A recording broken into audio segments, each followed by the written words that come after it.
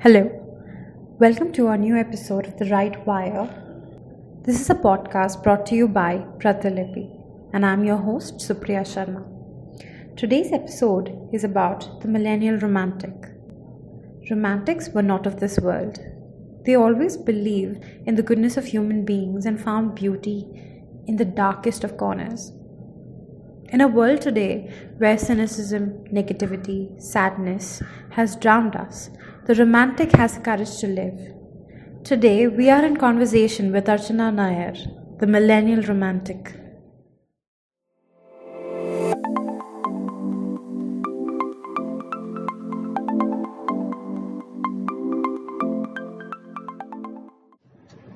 Hi Archana, welcome.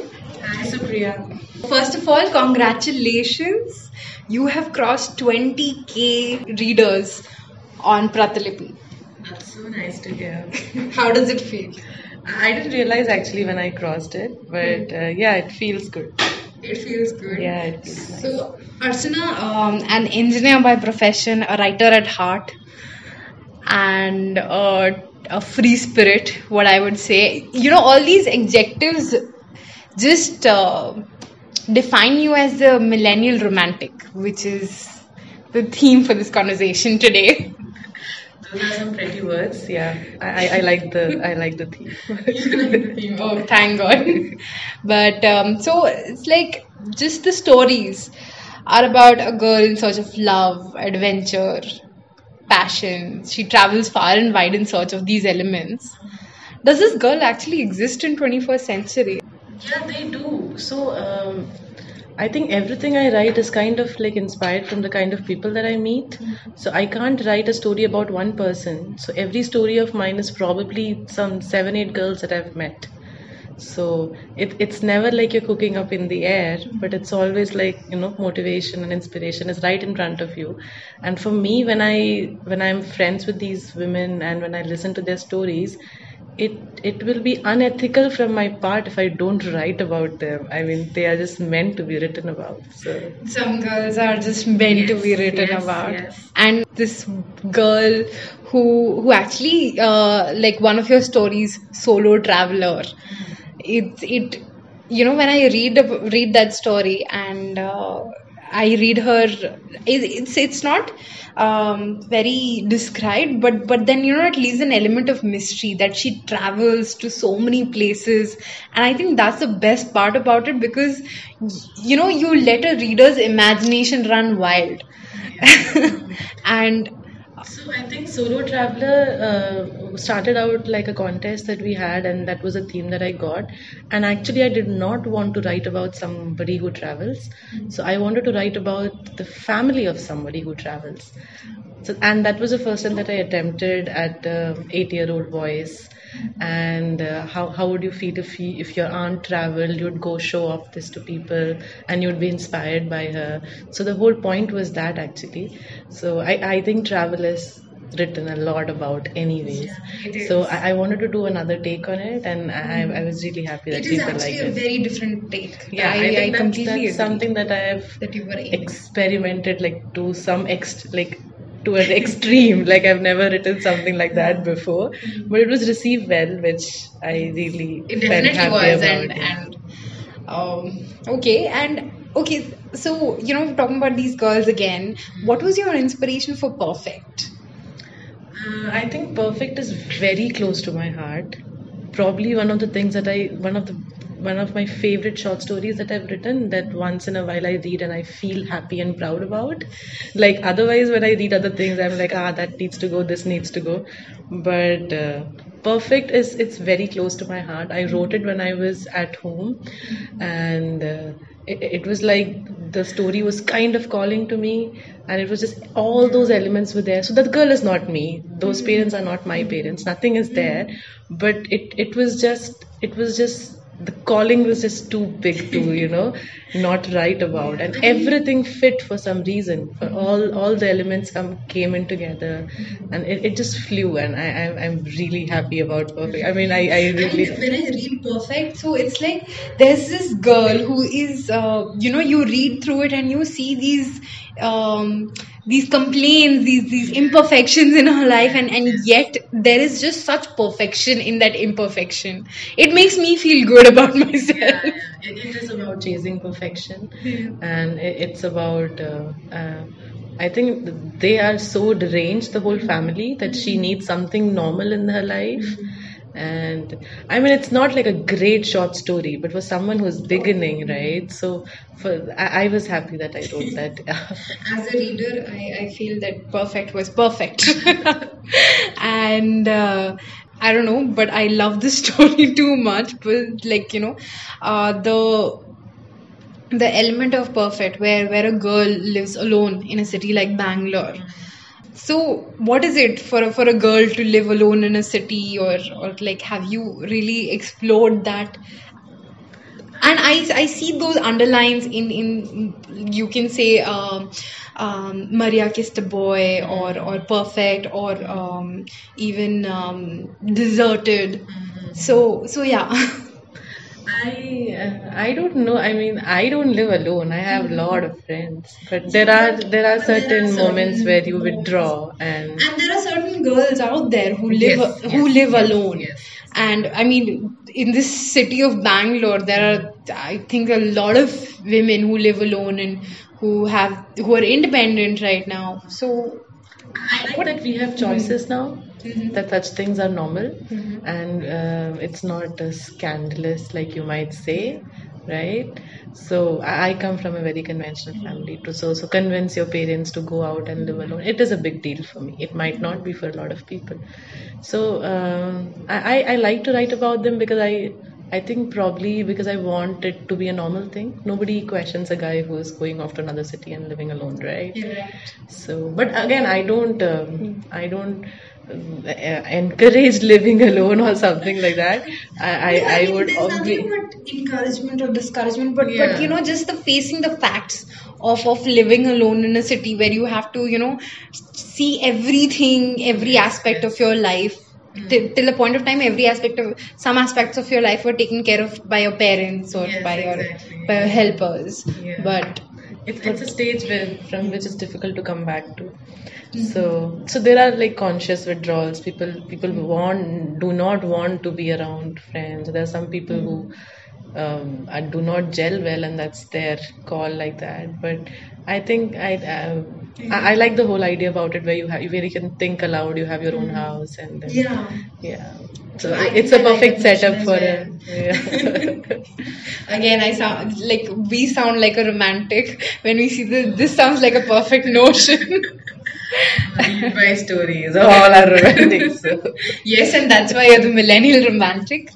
So moving on, like the characters in your stories are so free with your kisses, and with the like Maria Kissed a Boy, and sexuality. So it's like, is a millennial romantic dawn of sexual freedom? Is it like, okay, now you can say that the youth is kind of open about its sexuality, or they have a certain kind of freedom which the earlier generation did not have. I don't think that people started having sex now. I think it's always been there, but being judged for it and being written about it, Yeah. which is what I would like to talk about. Like, so I mean, there are stories where you read they went into the bedroom and the door closed, and the next chapter starts somewhere else. So I see a lot of potential in the other places. I think adding a few lines there would actually tell a lot, right? So and the kind of authors that I read, I'm amazed by the way they write sex. So it's like they want to write it in such a normal way, like it's not something that goes on for three Which is pages true. where you are writing about every heartbeat of it, which is as well enjoyable, yes, but it's just sex, just just write about it, like talk about it, like taking a walk in a park and things like that. So I like to Or make maybe it. like eating or breathing or Exactly. anything else. A very So- normal function. Exactly. So I try to do that. I try to write it in such a way that it's a part of the story and it's not something which is jarring out or like, oh, this came in between. So I try to make it a very normal thing, and I don't think I'm stopping. So Oh, please don't stop. yeah, this goes on. Please don't ever stop. Like, that's the thing, that we millennials are not afraid of being judged anymore, or we're very free about it. I'm not sure about that actually. I am scared to show my stories to my parents, so I don't know if I'm still free enough to think that I won't be judged. But yeah, to a stranger, sure. Well, talking about a stranger, people usually ask that, how was your first kiss? I'm going to ask you, how was it when you wrote about a first kiss? I don't remember, it was so long back, but I just remember that I think I was very confused about how to write it. I didn't want to, make it a big deal. Like I said, I just want things to write like any other emotion. So I don't actually remember the first time. I think it was always probably the first story I would have read. Actually, if I remember it right, the first kiss that I wrote about was probably my first kiss. I went home and I What wrote. method writing? So I was not writing back then, but I used to have these diary entries, right? So I think I wrote 2 pages on it, like just the kiss, and yeah. It must be some kiss. So that was probably the first kiss that I wrote about. Oh, that was fun. But now moving on from first kiss to humor. Now, with humor, it's so difficult to capture or to make people laugh. It's not an easy job. Yeah. And Beginners Relax, your series, that made me laugh till my stomach hurt. So, what makes a funny story, or what makes a story funny?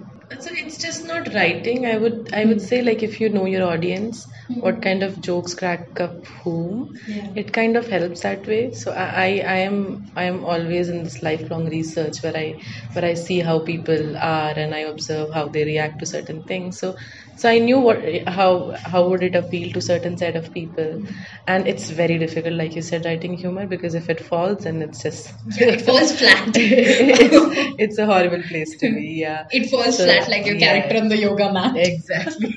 That's right. Yeah. So I don't think I've like hit the chord yet, but I'm still trying to. Yeah. Well, I hope to get to read more of humor and definitely about sex. I mean, and okay, so now we're gonna start with these one word. This exercise I do with all my authors, and you have to tell me. So I'll just say, for example, love, and then you will say something about it. Shall we begin? Let me just think of some good smart words. It's just very fun. No, I'll just think of some universal word that could apply everywhere. Okay, yeah. Okay, so let's begin. Okay. Modern romance. Modern romance. I read Sally Rooney recently. I think it was brilliant. It personified modern Yes, romance. it It did. defined modern romance. Yeah. To me, I mean, To you, yeah. indeed. Okay. Sex on the Terrace. Oh my God, my short story, The Virgin. Yes, your short story, The Virgin. That's my answer. The Virgin? Yeah. Okay. You said I have to say the first thing that comes Yeah, to my head. yeah. Yeah, that works. Yeah. Okay. Living alone in the city. Freedom.